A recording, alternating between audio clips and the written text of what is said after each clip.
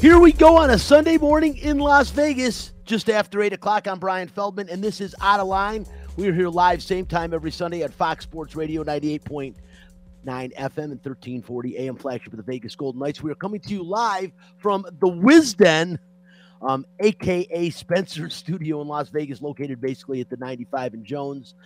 We are here because we have been booted from the Fox Sports Residential Bancorp studio until further notice due to COVID protocol. I should get that right by now. We've been here for so damn long. It's like forever. Joining me on the show is social media director Spencer The Wiz Ostrovsky. Nobody beats the Wiz. Nobody beats the Wiz. The Wiz has his own theme music. And producing today's show, social distancing back in the Fox Sports Residential Bancorp studio, producer Chris Magnum Chapman, who aside from producing a number of shows at Lotus Broadcasting, is also the locker room reporter for the Vegas Golden Knights radio network and the home pre-game show host for UNLV football on our sister station, ESPN The Leader. The show is also streaming on the LV Sports Network, and you can watch the show live on Facebook Live. The page is called Out of Line. That's OUTTALINE. And you can follow the show on Instagram and Twitter. It's at OutofLineFoxLV. Since we are live, your calls and questions are welcome. The Fox Sports Residential Bancorp studio line is 702-876-1340. Hi, this is Bubby, and it's time for What's on Tap. Tap is brought to you by our title sponsor, Residential Bancorp. Whether purchasing a new home or refinancing the home you currently own, Residential Bancorp is the company you can turn to for all your home financing needs. Residential Bancorp, funding America one neighborhood at a time, now offering $2,500 free to everyone and anyone who qualifies for a home purchase loan in the state of Nevada. Call 702-964-5720 for more information. On Tap, 3 straight wins again for the Vegas Golden Knights, 8 out of 10, and 3 different players, 2 for the Golden Knights, 1 for the Vancouver Canucks, scored multiple goals last night in a really exciting, high-scoring hockey game at T-Mobile Arena. We'll talk about that. UNLV football team got their second consecutive win. They are on a winning streak after losing 14 straight. Marcus Arroyo and the Rebels have won the last 2. They were at Allegiant Stadium yesterday night. And I should say yesterday afternoon against the Hawaii Rainbow Warriors. First time they played an afternoon game in a little while. And, hey, they were victorious. We'll talk about that as well as the UNLV basketball team played 2 games this week to start their 2020-21 season, and they both wins yesterday against the Pac-12 team. We'll talk about that in a little bit.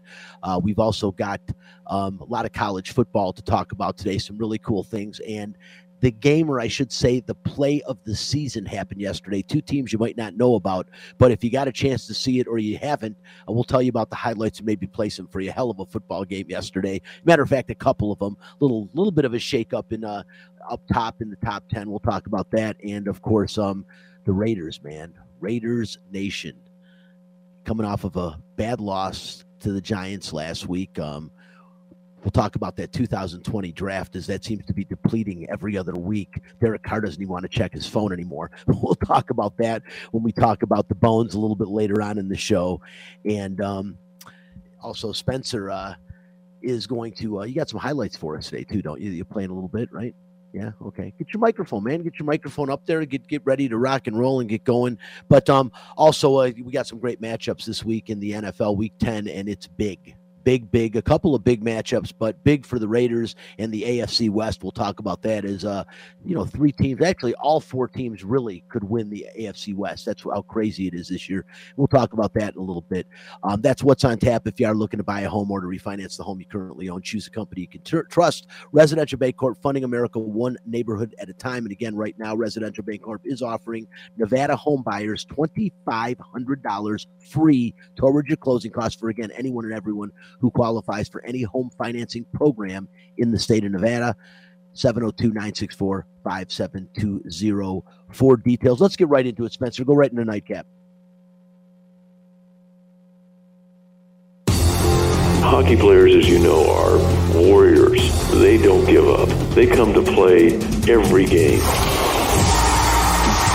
It's time for Nightcap, a cupful of the Vegas Golden Knights. From highlights to interviews to special events, the puck starts here. Pietrangelo straight away. Marchessault walking in. Shot, score! Jonathan Marchessault, his 100th goal as a Golden Knight, gives Vegas a 5-4 lead. 2 seconds. One, that's it. The season high 7 goals for the Golden Knights and a 7-4 win over the Canucks. Vegas has won 8 of its last 10. Couple of significant things there. The big win, 8 of 10, as you heard. Jonathan Marchessault scores goal number 100 and 101 for the Vegas Golden Knights. Pretty cool to see. They've won 3 in a row, 8 of their last 10. One of the hottest teams in the National Hockey League right now, and they've got the power play working. Chris, I know you're back there in the studio. Power play is working. They're playing well shorthanded, getting scoring from players that we were hoping we would see score eventually, especially in the last 2 games. A couple guys a couple nights ago getting their first goals in the National Hockey League. Somebody got one last night that we were kind of waiting on. We knew would happen soon, but this Golden Knights team seems to be gelling right now. Yeah, I think gelling is the right word to use, and it's funny because Evgeny Dadonov, who scored 2 goals last night, you know, I think we don't really appreciate the job that he's done and what he's had to go through since he's come here. 14 games in, and he's played with, it seems like, every single player on the lineup as far as who his line mates have been, because he's been moved around so much. Last night he played with Stone and Stevenson, and he was rewarded with 2 goals. The second goal where Mark Stone set him up was just perfect. I mean, it was so good. He scored a couple big goals recently. He's now got 5 on the season. But, you know, people come to new teams. There's that adjustment period. And I asked him about that last night, and he said he's pretty comfortable and he doesn't mind moving up and down the lineup, and he'll just play where the coach tells him to play. And that's the kind of guy that you want, right? And we've seen this with Jake Leschyshyn, who scored his first goal last night. Of course, his father, Curtis, longtime player in the NHL, Stanley Cup winner, his father, Curtis Leschyshyn, I should say. You know, I think we always have to put that in front of guys who've won the Stanley Cup winner. But, yeah, I mean, they've gotten contributions from a lot of unlikely sources. Paul Cotter a couple games ago, Jonas Rondbjerg, who's been in the lineup. And the funny thing is, Jonas said that he was going to score a goal Thursday night when he actually did score his first NHL goal. He told Dylan Coghlan. So Coghlan, no, I can't remember who it was. Maybe it was someone else. It may not have been Dylan Coghlan, but they told us in the media availability on Friday that Jonas called his shot and said he was going to score his first goal. So that's kind of cool. But now they get Mark Stone back. They've won 8 of 10, 7 of those without Mark Stone, without Max Pacioretty, without William Karlsson. This is a team that I think a lot of people should fear. And I don't say that lightly, because everyone said, oh, well, if they hover around 500, they're in the mix. When they get all these players back, they're going to be scary. Well, here's the reality. They've won 8 of 10. They're winning games against teams that they're in their division. Yeah, the Detroit game, second night of a back-to-back. That team's playing pretty well. Tyler Bertuzzi's having a phenomenal season for the Red Wings. So that one it's a tough loss, right? In the Toronto game, they were completely outplayed, blown out. All right, so that's 2 bad games. And the funny thing is, the Detroit game, I don't even think they played that bad. I think they actually played better than they did the night before against Montreal. But now they're starting to get guys back. William Karlsson's not going to be that far away. Max Pacioretty, probably not that far away. You're going to start to get guys back into the lineup, and this team has built experience with a lot of these younger players playing in roles who maybe they weren't anticipating playing. And Nick Waugh is a guy who, I mean, I was thinking about it last night. Watching Nick Waugh play between Riley Smith and Jonathan Marchessault, he's not William Karlsson, but Nick Waugh is a really, really good player. And I wonder how much, when he moves down to the third line, when William Karlsson comes back, how much better he's going to be on the third line, because he's been phenomenal playing between Riley Smith and Jonathan Marchessault. In fact, I would almost consider maybe not even moving him down if you can get creative with your lines.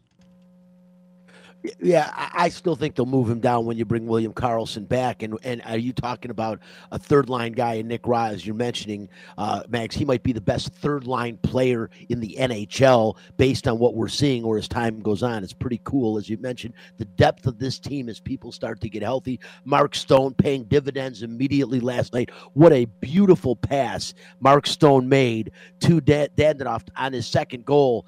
Max, was as good as it's gotten. I was just like, wow, that shows you the value of Mark Stone, how he just commands attention, which opens up other players on the ice, and that is part of his specialty. And of course, Jonathan Marchessault, a staple of this team from day one, and now gets his 100th goal as a member of the Vegas Golden Knights, 101st actually with both goals.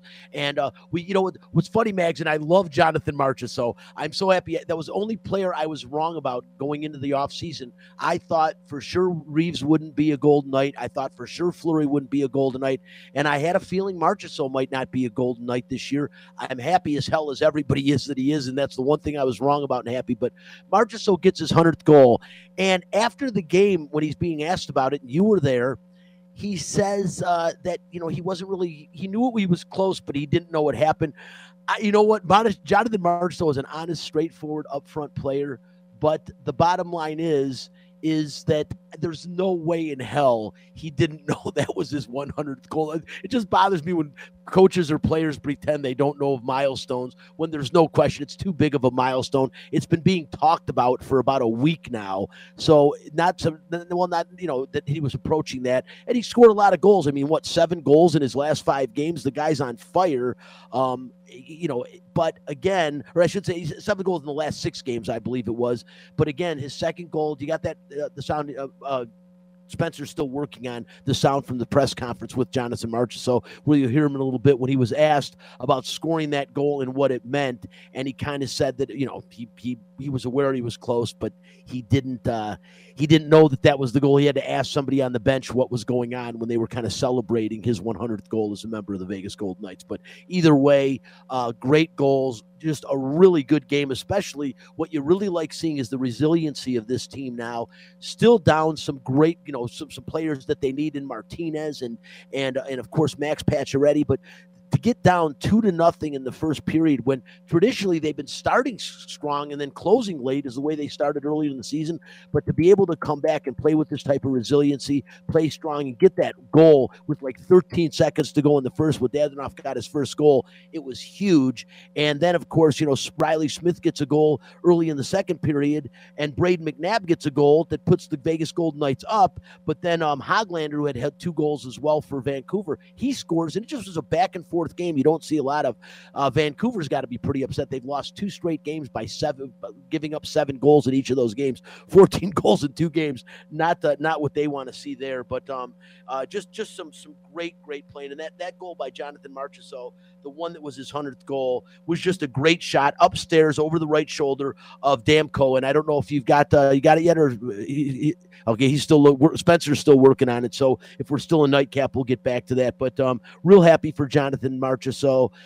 He is truly one of the leaders of this team. And I am just a little bit surprised. I mean, there's no arguing the guys that wear the letters on the team. Mark Stone, Pietrangelo, and Riley Smith, all deserving of wearing the letters. But, man, Jonathan Marchessault, it's like you can't have 3 guys wearing alternate jerseys, but you almost wish you could, because Jonathan Marchessault deserves to have a letter on his jersey. He is truly one of the leaders on and off the ice, and as gritty and as hard-nosed and as tough of a player, Chris, as you are going to see at his size. Because when you stand next to Jonathan Marchessault in the locker room, if he put a baseball hat on and just put a regular T-shirt on, you'd never think he was a professional hockey player. And then the minute he puts the skates on and gets on the ice, not only is he a professional hockey player, he's one of the better players in the NHL. Yeah, he really is. And the funny thing with Jonathan is he's a tough guy, but through thick and thin, and I will always look to season 1 where they lost game 1 in Winnipeg in the Western Conference Final, and it was Jonathan Marchessault who basically said, you know what, I'm going to put this team on my back, and I'm going to do some things. And he scored some big goals in that series and helped them dispatch the Jets in 4 games. Jonathan Marchessault has always been a guy who's not afraid to put the target on his back. it's kind of funny, right? Because as you mentioned, you look at him and he's really not much taller than me. In fact, we're probably pretty close to the same size, but he's a guy who's got just this tenacity to not mind mixing it up. He's not afraid.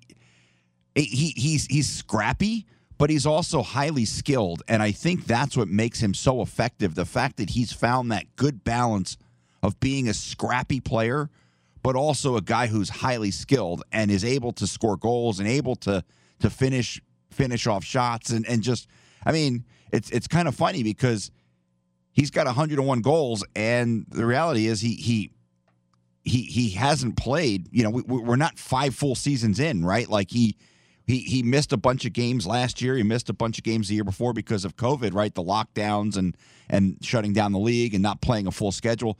So, I mean, he's a guy where you look at it, he's produced every single season he's been here, and I think it's kind of fitting that he's the first guy who reaches the century mark for the Golden Knights in goals. Yeah, it's really cool, and you're right. He is deserving. And again, as you mentioned, he is a scrappy player. Not a guy. He's not logging minutes in the penalty box as a guy that's getting into fights. But he is definitely a guy when you're racing down the ice for the puck with Jonathan Marchessault, you better keep your head up and keep turning because he will hit you, and you'll think you got hit by a guy that's bigger than 5'9". That's for damn sure. Jonathan Marchessault is a player, a game breaker in this league, and he is. It's great to see him be the first guy. You would have maybe thought it would be Carlson after that 43-goal first season, but it's Jonathan Marchessault, man, and it's really cool to see that happen to him. And now, real quickly, looking ahead, before we do that, Spencer has the tape now. So this was Jonathan Marchessault when he was asked about scoring his 100th goal. Yeah, I knew I was close, but I didn't know when was it exactly. And when they said it on the Jumbotron, I didn't understand, so I asked someone on the bench, what did they say, and they just told me. So I mean, I'm obviously pretty proud of that. I take a lot of pride of playing for the Golden Knights and being here since day one and working hard every night, trying to help my teammate win a hockey game. And I mean, they're my VGK is my pride of my career. So obviously, I want to always be here and work hard and win with that team and that franchise. So that's my main goal, and I'm going to keep pushing towards that. Towards it, and is again a fan favorite here. And I'd recommend.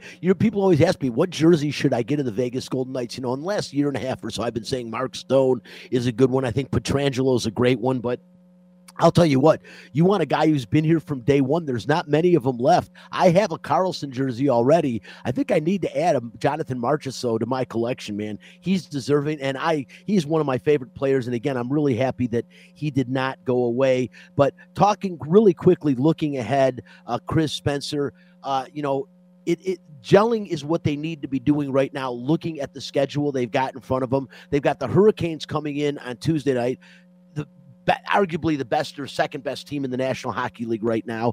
The Detroit Red Wings, maybe the most improved team in the National Hockey League, at least at this point in the season from last year. I can't even believe I'm saying that, but the Detroit Red Wings are a fun hockey team to watch. If you watch the game against the Golden Knights, as Chris said, they played better against the Wings than they did against Toronto, but the Wings just played a really good, stellar hockey game, and Bertuzzi is having a tremendous season. You can see that guy playing in the All-Star game this year, the way he's going if he continues at that pace. Then the Blue Jackets come to town, but then they've got the Blues on the road. They've got the Predators. They've got the division-leading Edmonton Oilers all in front of them. And the Ducks, who have won 6 straight games, the hottest team in the National Hockey League right now, all right in front of them. So it is a perfect time for them to gel right now. And again, as they slowly, eventually start getting these players back, a couple weeks away from Pacioretty, hopefully, Martinez, get these guys back in the lineup. This is really good. It was nice to see Braden McNabb score a goal last night. Also one of the original Vegas Golden Knights. Matter of fact, he was one of the first 5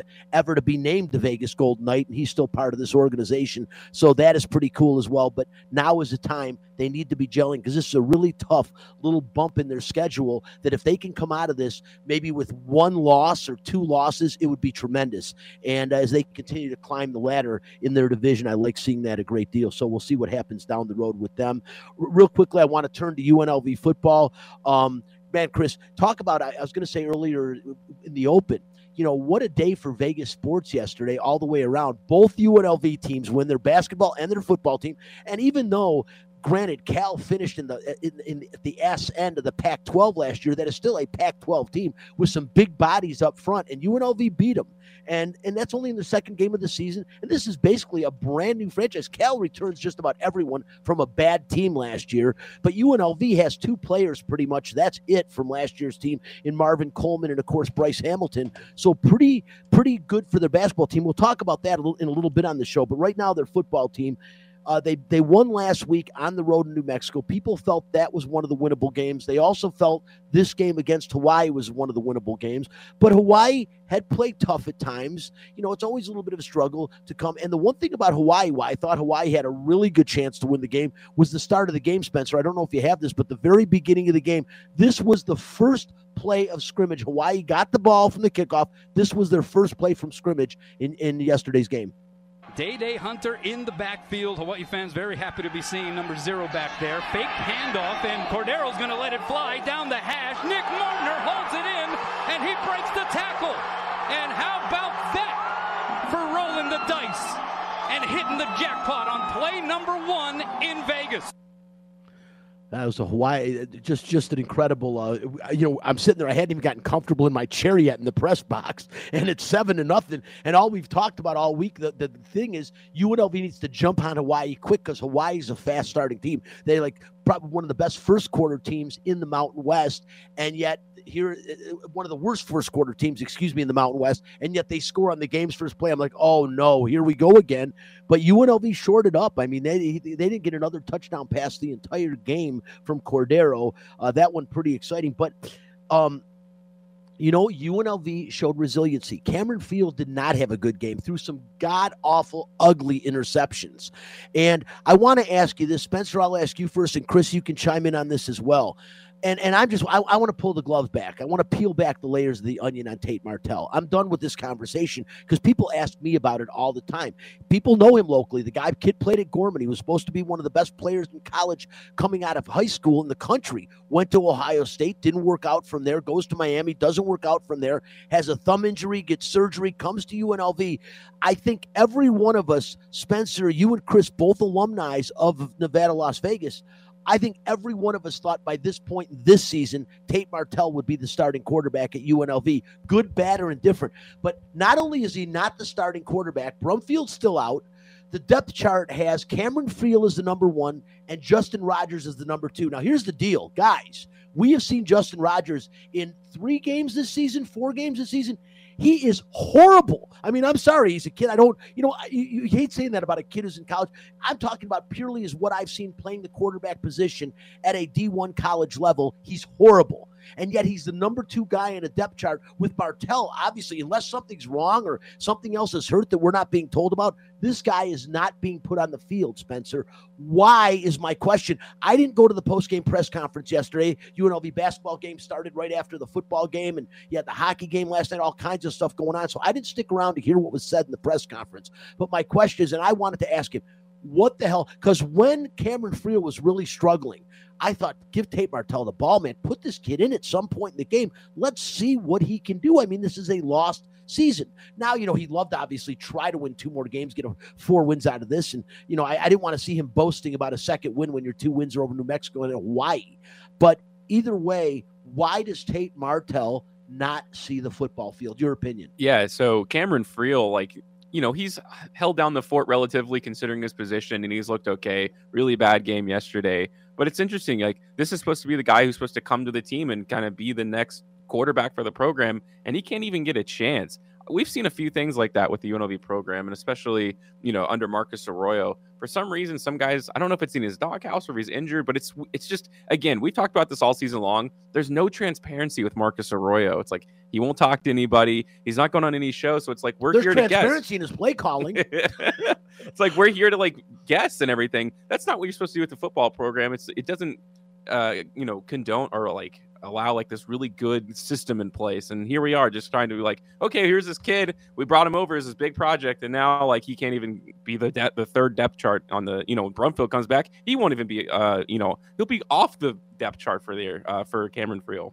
No, I agree. Chris, I got to ask you, and I know it's a tough question for you to answer only because of what you do. You're the pregame host. You want to keep it positive, and I'm not asking you to sit there and throw yourself under a bus for UNLV, but I got to know because at this point in time, there's only two answers in my opinion, and that's it. One, there is an injury that's much worse than we know with Tate Martell, something that is inhibiting him to play at the highest level. Or two, he just simply isn't good enough to be a collegiate starting quarterback. Chris, which one is it?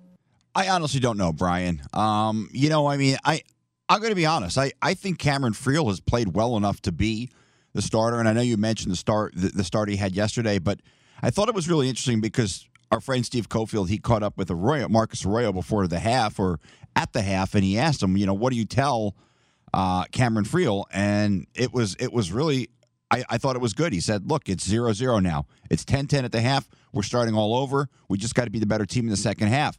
And UNLV was the better team in the second half. As far as Tate Martell, I don't know, Brian. I think maybe there is a little bit more to the injury than first was let on. I mean, look, if you're a quarterback and you have a thumb injury, that's a pretty big issue. I know they tried to bring him in a couple of other facets, try to get him involved in the offense. I know he's lined up as a wide receiver a couple times, and they've brought him in to just run like an option play. But I don't know. But the reality is, it's not really. I don't think it's the difference between UNLV winning or losing games. I mean, I think, like I said, at the end of the day, this is a team that's one possession away from winning multiple games. I mean, they've lost a lot of close games, and it's a young football team with a true freshman starting quarterback, a very young offensive line with the exception of Julio Garcia. I mean, look, this is a team that I think now that they've found a way to win games, I think they're going to be they've been competitive all season. Now it's a matter of can they carry the momentum of the last 2 weeks into the final two games of the season. I think they match up really well against San Diego State. The Aztecs aren't a team that blows anybody out. I think they've won 7 games by 5 or less points. So this is a team that UNLV certainly should be able to hang with. Going to Air Force and winning on that last day of the season, look, that's not going to be easy. Air Force is a team that just for what you got to credit what they do at the academy. I don't think UNLV is going to win that game. But look, I would not be surprised in the least bit if the Rebels close out their home portion of the schedule with a win against San Diego State this Friday. I think they have a real shot to win that game. And Cameron Friel's going to have to play well because San Diego State, obviously, their defense is their bread and butter. But offensively, I don't think they're any better than any team that UNLV has played this season, especially in the Mountain West Conference.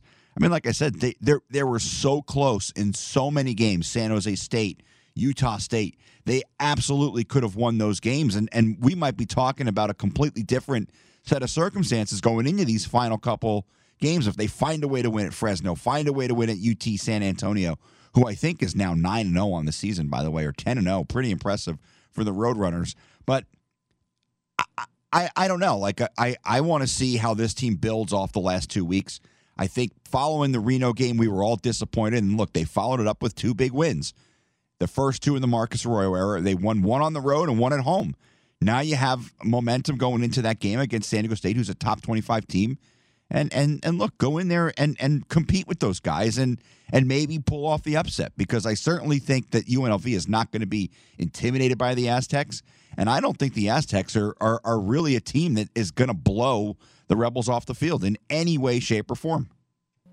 Well, we'll see. UNLV's defense, at times, Chris, they look really formidable. I don't want to say great or anything. I heard Caleb, which I got to get on Caleb Herring. I'm listening to him when I was in the bathroom real quickly. I'm hearing over the loudspeaker, and I'm standing there, and I hear Caleb say, at the end of the second half, UNLV's got to come out with a lot of momentum after playing lights-out defense. Lights out might be a slight exaggeration. I don't think the only time you ever say lights out when you're talking about UNLV is when they turn the stadium lights off at the end of the game.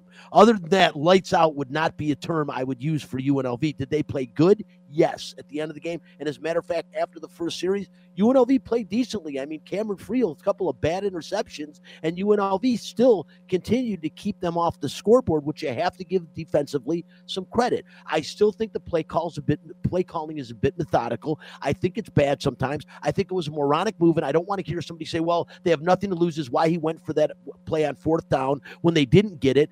The bottom line is right there, you tie the game. You're at home. You want momentum. The last thing you want to do is not get the fourth down and give the other team momentum. They got lucky. It didn't happen that way, but I thought he should have kicked a field goal there just because of where they were at that point in the game, and you tie the game. They still ended up getting a field goal, going to the locker room 10-10 at halftime, and they came out and won the game in the second half. They did what they needed to do. A win against number 22 San Diego State, who's won 9 games, and you're right, Chris, they've played in a lot of close ones as UNLV. The difference is San Diego State, which is what a good team does, the old moniker is good teams win close games. They win the close games, and UNLV loses them. Usually when it comes down to that, it is a matter of coaching. If you're always losing close games, typically that is a coaching issue because your team is competing for an entire game. I'm not going to sit here and spend any more of the show ripping on Marcus Arroyo. The jury's still out on him. If they win the San Diego State game, that would be, in my opinion, even though it's at home, even though it's on senior night, that would still be the marquee win, obviously, of his career to this point. Knocking off a top 25 team would be huge. I don't think it happened, Chris, and I actually think that maybe it goes the other way and UNLV gets let down. I hope I'm wrong, though. I always hope I'm wrong, but I just have to say what I feel. So we'll see what happens Friday night. UNLV, if you haven't got a chance to see Allegiant Stadium, you haven't seen this version of the Rebels, they are a team that does compete. It is more exciting football than it has been in the past, even though the first half of the game yesterday was kind of Snoresville. It has been more exciting. I'd suggest you go out there Friday night, man. A great way to spend a Friday night and check out Allegiant Stadium. It's an awesome place, and you really get to walk around without like bumping into 1 million people when you go to a UNLV game, although the crowds are decent for UNLV. If you took the fans from Allegiant Stadium and put them at Sam Boyd, it would have looked like a packed house because the whole lower level was sparsely filled. And, of course, a lot of Hawaii fans, they travel well, but pretty cool. All right, let's move on, Spencer, and hit it. Fact this. If you don't like the facts, take your ass back to bed. Fact this. Prior to yesterday, number 8 Oklahoma was one of 4 remaining undefeated teams in D1 and had won 17 games in a row dating back to last season, which was the longest active winning streak in the FBS. This came to an end yesterday when number 13 Baylor beat the Sooners 27-14. But according to Oklahoma head coach Lincoln Riley, the final score should have been 24-14. I know why Dave tried to kick the field goal. I don't agree with it. I still think, above all else, there's a code of sportsmanship that I believe in. I wouldn't have done it, but that's his decision. It's his football team. How the officials don't give us enforce a 15-yard penalty when you probably got 5,000 people on the field is unbelievable to me. It is what it is. I mean, that's his decision. That's the official's decision. I don't agree with it, but. The sour grapes of Lincoln Riley. Lincoln, look at the tiebreakers in the Big 12, being the fact that right now you and Oklahoma State are both 1 game over Baylor. There's a bunch of tiebreakers, and they go like this. Wins-loss versus each other, wins-losses versus the rest of the conference, and then scoring margin against each other.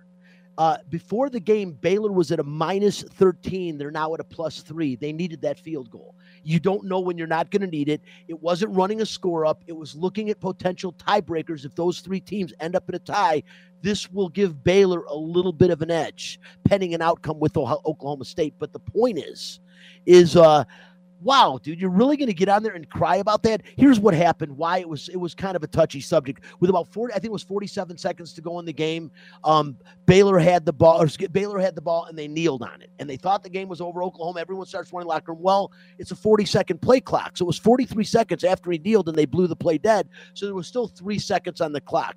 Now, where Lincoln Riley had a point is, shouldn't there have been a 15-yard penalty? Not a 15-yard penalty, a delay of game penalty, a 5-yard penalty, moving them back 5 yards for delay a game. I guess you could have done that. The field goal would have still been good from 5 yards further out, though. But the bottom line is, come on, man.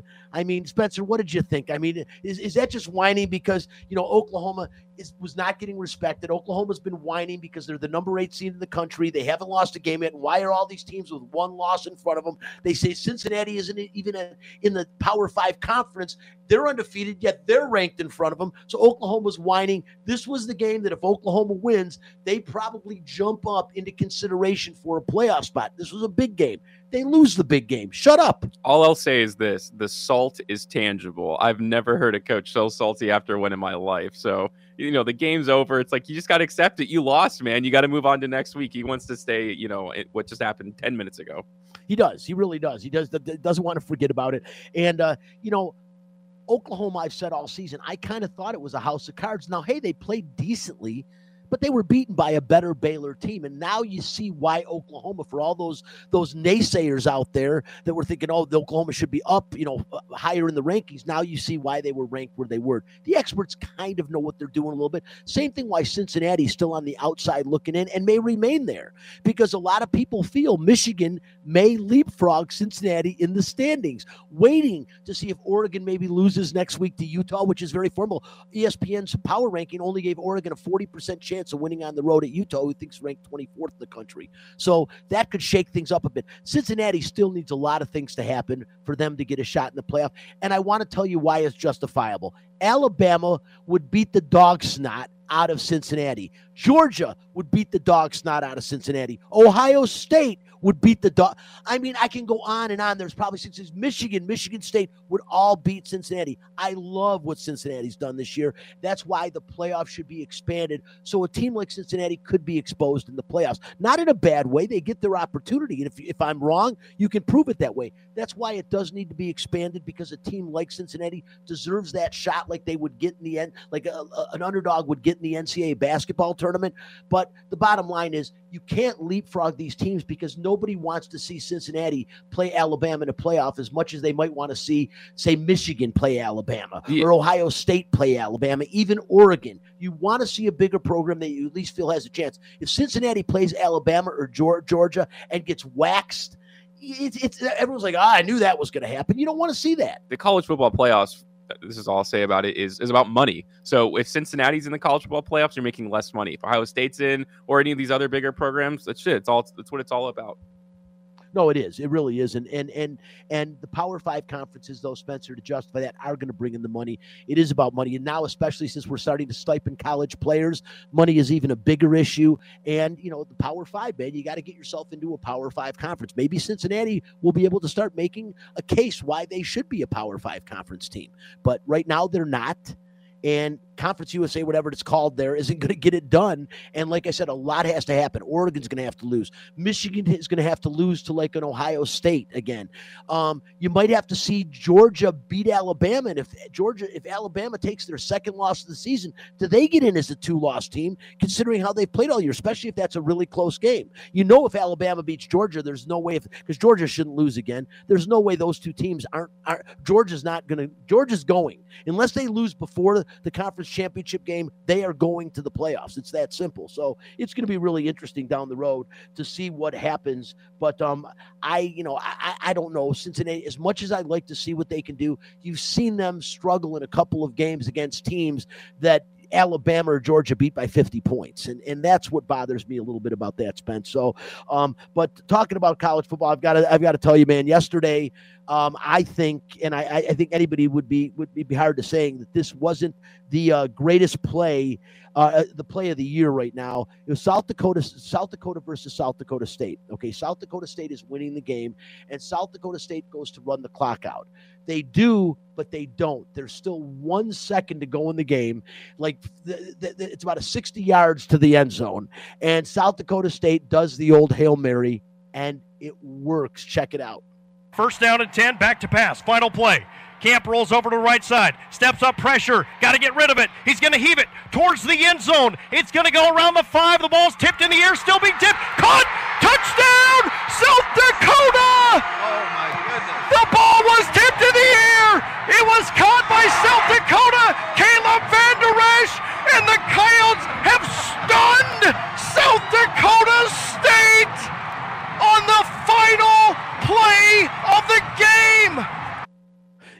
if you haven't watched the highlight, go check it out. It is really cool. You know, the same thing you always hear. Bat the ball down. They didn't do it, and it got batted around. He got it down to about the Hail Mary, down to about the 3-yard line, and then getting batted up in the air. And Jeremiah Webb of South Dakota falls in the end zone. Great play, without question, the college play of the year, man. It was really, really cool. You don't see a lot of that, especially like 1 second. What does it matter? And like I said, South Dakota State running out the clock. They had 1 second go. And that's why they always say play to the final gun or the final whistle, man. Really cool, but that was without question the college play of the year to this point. Spencer, let's get into it. The Bones. It's time to talk about the Las Vegas Raiders. And wow, have the last 3 weeks just been head spinning when we talk about the Raiders.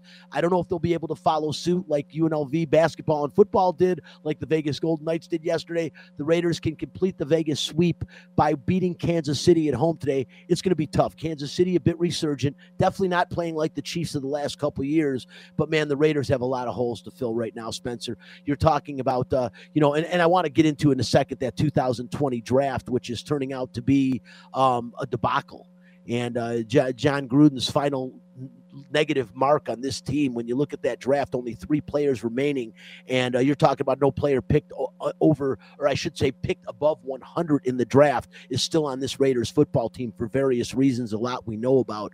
But huge order tonight, as it's the game of the week, the 5-3 Raiders and the 5-3 Chiefs going at it to maintain a share of, to potentially maintain a share or take the first place in the American Football Conference's Western Division. What do you think, Spence? Yeah, well, I'm Derek Carr's #1 detractor, or at least I was. I've turned around a little bit this season. He had his worst performance, by far against the Giants. He was basically the reason they lost that game. But I'm not going to lay it on them this week. He lost one of his closest friends. Like, we all know the relationship he had with Henry Ruggs. And for something like that to happen, it's like, how are you supposed to react? It's like this horrible event. But he is still your friend. Like, if your best buddy did something like that, you'd probably still stick by their side. They got Deshaun Jackson. That was the big signing. They needed to get either him or OBJ. Everybody wanted OBJ, but I think Deshaun Jackson very much fills that role that Henry Ruggs did. It's the vertical route. We all know that Deshaun Jackson is probably the best specialist when it comes to running specifically that. So that should help stretch the field. They should be back on track. The media this week was a little bit more back to normal. Not so many questions about John Gruden and Henry Ruggs, who, John Gruden's suing the league, so maybe there's a few leftover questions. But other than that, they're here to play football Sunday night against the Chiefs. It's a divisional rivalry. It's about the NFL. It's not about the outside stuff this week. So hopefully the Raiders can pull it off. Well, let's hope they can keep it away from being the outside stuff. It's awful hard, Spencer, as that's the majority of the talk. And John Gruden suing the NFL. I knew this was going to come because of slander. He wants his name cleared a little bit. Like I said, if I'm him, I take the $60 million, $70 million he's been paid, and I go live in Brazil or something and just forget about it.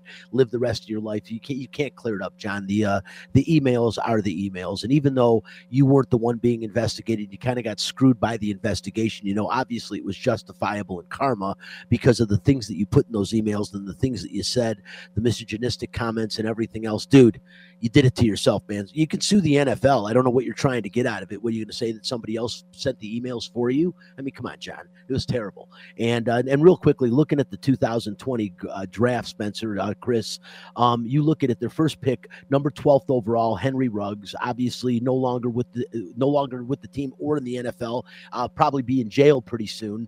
You've got Damon Arnett, who, because of the Henry Ruggs incident, this was brought to the forefront again. All kinds of, you got videos of him with guns, and this guy just doesn't seem like a good guy. And he was the 19th pick, the second first-round pick they had, gone, not in the NFL anymore, also cut from the Raiders. No one's picked him up. You may see him picked up again in next year. I don't know. Lynn Bowden was the third-round pick, 80th overall. He's on injured reserve with the Miami Dolphins right now. Brian Edwards, who was the third-round, 81st pick in the draft. I stand corrected. I said over 100. Brian Edwards was picked 81st in the draft in the third round. He's a starting wide receiver, and with him and Hunter Renfrow, he's one of the top 2 options now. Well, you got to consider Darren Waller's the top option, but as far as wide receivers go, it would be him and Hunter Renfrow. So his value became more valuable to fantasy football leagues. I just don't know how good Brian Edwards is going to be. He's a tall, lanky guy. Spencer, he plays well. I think he'll be all right. Tanner Muse, out of Clemson. They were really excited about getting this guy in the third round with the Hunter pick. Well, he's a special teams player with the Seattle Seahawks. You've got John Simpson, one of the bright spots of the draft. He is a fourth round. He was picked in the fourth round, 109th overall. He is the Raiders' starting left guard right now, so he's paid some dividends. And the last pick they had in the draft, the 139th pick they got in the fourth round, he's a reserve cornerback for the Raiders, and that's Amik Robertson out of Louisiana Tech. So you got 3 players left. Nobody earlier than the third round left from that 2020 draft where they had 2 first-round draft picks, and they're both gone for various reasons, not because of their poor play, although Arnett was hurt a lot. We don't know how good he was going to eventually be. Ruggs was starting to come into his own. Huge, gigantic losses for the Raiders. Raiders went to New York. Maybe it was just too much for them finally because they played poorly last week in the Meadowlands. So this week they come here. They're playing the 3-time reigning AFC Western champion Kansas City Chiefs, a team that definitely is on the downslide this year. Big win last week against the Packers, but of course the Packers without Aaron Rodgers, you would have think they would have beaten the Packers by a lot more than they did. That was a close football game with a bad quarterback. I mean, Bryce Love, I'm sorry, man. I don't see it. So Spencer, question to you now. How do the Raiders compete with Kansas City? What's it going to take to beat this Chiefs team? The Chiefs are only favored by 2.5, and that's only based on how poorly the Chiefs have played and the fact that it's a primetime game in Las Vegas. Well, I think it's got to come down to energy is probably one of the biggest factors. And, that first week when John Gruden was gone, they had a new head coach. There's a reason to play harder than they did before. They want to represent this new coach. They want to get him that first win. But with, the game against the Giants, there was nothing to play for. I mean, it was just a negative energy period. So they got to bring it. They got to bring it for the crowd. The crowd's going to be into it, of course. Honestly, they're going to dictate the energy of the game, even with the people inside the stadium, because everybody's on edge right now. There was this horrible thing that happened. They played horrible, and now everyone's going to be on the edge of their seats watching them. And it's going to start with Derek Carr. I talked about him just a few minutes ago. If he's able to, get back on track, the rest of the team, because he is the leader of the team. He is the guy that everyone looks to. He answered the questions for all these things. He was the main guy to answer for John Gruden and now for Henry Ruggs. So when he goes out there and if he plays really well, I promise you the defense is going to be super into it. The crowd is too, and they can definitely win this game if they're able to do it. If they're able to get to that kind of start, and it's got to be leading with Derek Carr. Derek Carr, but I think also, Spencer, as you just mentioned, defensively, this is the best defensive team I've seen the Raiders put together in a half a decade. 20 years. Yeah, maybe 20 years. You're right. But I mean, for sure in the last 5 years. And they're playing well. They play well together. Max Crosby, man, talk about a guy that's just developed into a premier defensive lineman and a guy that was picked, in the third round of the draft when he was picked. So he's a bright spot. But I like defensively, but to me, it's offensively. They have to exploit this Kansas City Chiefs defense, which has been nothing less than subpar this year. And they can exploit them. Defensively, you can throw the ball over them. And I think the key to this is Derek Carr, but I think really the key to this is going to be the receiving core. Hunter Renfrow and Bryan Edwards need to take the heat off Darren Waller, because I'll tell you, they're going to start off probably double teaming Waller every time he comes off the line of scrimmage without Ruggs being there. So the key is Edwards and Renfrow are going to have to find ways to get open. Hunter Renfrow's a master at it. Edwards catches the ball well to open the field up so they can't focus so much on Waller and it open up. Of course, Josh Jacobs and Kenyon Drake are going to have to run the football so they can't stack the box against them. But against the Raiders, I don't see him stacking the box. I see him mixing up the defenses. And Kansas City's going to have to play decent defense. I don't believe I'm going to say this, Spencer. I think it's going to be a close game. I think the Chiefs are going to win the game. But at first, I was thinking Kansas City is going to run away with all the turmoil here in Las Vegas surrounding the football team. I think the Raiders will actually play a tough game. But I think when it's all said and done, Kansas City will win the game. But I don't know if the Raiders won't cover that measly 2.5 point spread. They may lose by a point or two. I couldn't agree more. And this is the most important game of the season. This may determine whether or not the Raiders make the playoffs, because it doesn't look like two teams from the AFC West are going to make it, because the division games are just too close. Whoever can take advantage of them, and certainly winning the division is obviously the goal. But, I think these teams are going to start falling further down, because the Denver Broncos, none of those games are gimme either. So it really comes down to who can win the AFC West. The Raiders have lost games like this every single season, in the past 3 years under John Gruden, where they're kind of on the edge. So I think if really, like, this could determine both of these teams' seasons. The Kansas City Chiefs are also on the bubble, just like the Raiders. This is the kind of win that gives you the confidence to beat the Chargers at home, to beat, to make sure you take care of business against the Denver Broncos. It sets the tone for, there's not that many games left. We're like already at the halfway point of the season, week 10. No, I agree with you. And the Chargers, I'm sorry, the Vikings can play good at times, but they're hosting them. The Chargers are wasting the Vikings today. That might be my pick of the week. So I don't think the Chargers are going to lose, which means they're going to stay up top. And the Broncos are hosting the Eagles, a winnable game for Denver as well. So the AFC West is going to be tight down to the end. And the Broncos, playing better than I expected this year. Teddy Bridgewater has turned out to be a formidable quarterback. I mean, that he's finally past that injury, and Teddy Bridgewater is a guy who deserves to start in the NFL. I like the AFC West. It's a fun division to watch, fun divisional rivals. And as you said, Spencer, I agree. This game's monstrous for the Raiders. A couple of other big games today. To me, the game that I really kind of want to see today, one's going off early. Not a game I would have thought at the beginning of the season I was looking forward to, but the Browns and the Patriots. I like that game. 2 5-4 teams, both above 500. The Browns, I think we expected there, maybe even a little better than they are. The Patriots, who would have known Mac Jones, man, would turn out to be a quarterback that in his first season as a true rookie could lead this team to the postseason. I still don't think it's going to happen, but it's kind of a cool story. So I like that.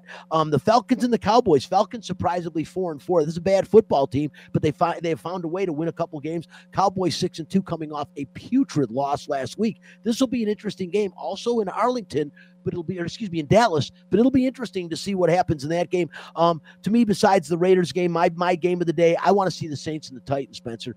Can the Titans continue to win without Derrick Henry? I mean, Derrick Henry, the best running back in the game, maybe among the top 4 or 5 players in the NFL. They're without him the entire season. They went and picked up an ancient Adrian Peterson. Although AP can still run the football a little bit, he's still a tough-nosed guy. He's getting older, and he's had one of the worst knee injuries that he's already come back from. I don't know, maybe he should have stayed in retirement. And then the Saints. How good is Jameis Winston? How good is this Saints team? I think today's a big telltale sign for both those teams. Yeah, well, Jameis Winston's out for the season now, so it comes down to... Right. You're right. But my bad. It comes down to Trevor Siemian and Taysom Hill. But the big controversy is, that why are they starting Trevor Siemian when Taysom Hill is actually playing decent football? And they seem to have a good system around him. They paid him a bunch of money, but that was actually for accounting purposes, if you guys don't know. But yeah, I mean, this is the thing, because if Derrick Henry can heal fast, then he'll have them at the beginning of the playoffs. But if they if they miss the playoffs, obviously he's not coming back. But if they just barely make the playoffs, I'm not sure that's enough momentum for them. But if they play really well going into the playoffs, like let's say, they win the division, maybe, and they're going into there, and then they get Derrick Henry healthy, and they're playing the best football of the season. If you just throw in Derrick Henry for a hot football team, that gives them a chance to win a Super Bowl. Not saying that's going to happen, but, these are the kind of games that can build that kind of momentum. No, Spence, you're right. And Tennessee with Derrick Henry is one of the best teams in the National Football League, because that is how good and what a difference maker he is. So I agree with that. And then the final question on the NFL. Lions play the Steelers. I thought there was no hope whatsoever for the Lions. And next thing you know, Ben Roethlisberger, COVID protocol, isn't going to play today. It's going to be Mason Rudolph. Mason Rudolph is still good enough to beat the Lions. They're at Heinz Field in Pittsburgh. I don't know why people think. I even heard a couple people predict the Lions will get off the snide and win their first game of the season. I know they're hungry to do it. They're a cat in the corner scratching. You don't want the dubious honor.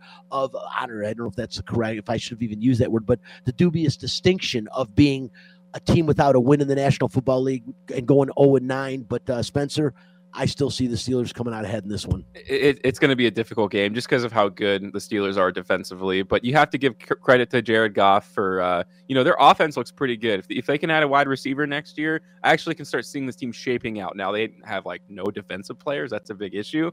But you can still be happy on the offensive side of the ball. But, considering that they're playing the best defense, well, maybe it's not going to work out for them. I like to use pretty good instead of lights out like Caleb Harris, but I can never use anything with the word good when it comes to the Detroit Lions. I'll say they've been serviceable. I still think they need another quarterback to send them the rest of the way. We'll see. Listen, closing this out, again, UNLV basketball finally gets started. Kevin Kruger underway. 2 nice wins for him. Gardner-Webb, they get a good 14. Not a big, huge one. I think they won that game by 6 points, but then they beat Cal last night, 55-52, heading against North Dakota State, which should be a win tomorrow night. But then they've got Michigan coming to town on Friday. And then UCLA Saturday, as they've got that little tournament in town. Going to be a tough road, but it'll be nice if they can be 3-0 going up against Michigan and have some confidence. And even though Cal was a really bad team last year, it's got to give them some confidence beating a Pac-12 team this early on. Yeah, and the standard for UNLV basketball should not be like just winning in the Mountain West. Like, this is a team with a storied history where they used to win basketball games. You can't be afraid to go against some of the biggest, programs in the country. That's how you build character, and that's how you actually get these guys ready to play in big games. No, I agree. And I like what I'm seeing, what Kevin Kruger's done. The most impressive thing is we had Kevin on the show last week is bringing back Bryce Hamilton. We didn't harp on that enough. But Bryce Hamilton, I believe, will play in the NBA. I believe he's going to for sure have a stellar career in Europe. But I think he's got the goods to play in the NBA. And somehow, on a terrible UNLV team that he's been on his college career, Kevin Kruger talked him into coming back here after he declared himself for the NBA draft. Didn't really get any likes, but I think it's a really big thing for Bryce Hamilton and for the program to be here. Interesting. We'll see what happens. Looks like a UNLV team that could be fun to watch. Listen, we're out of time. Want to thank Chris Magnum Chapman back in the Fox Sports Residential Bancorp studio for producing the show today, helping out. Also, of course, Spencer, the Wiz Ostrowski. I'm Brian Feldman. This is Out of Line. We will see you next Sunday. Bye-bye.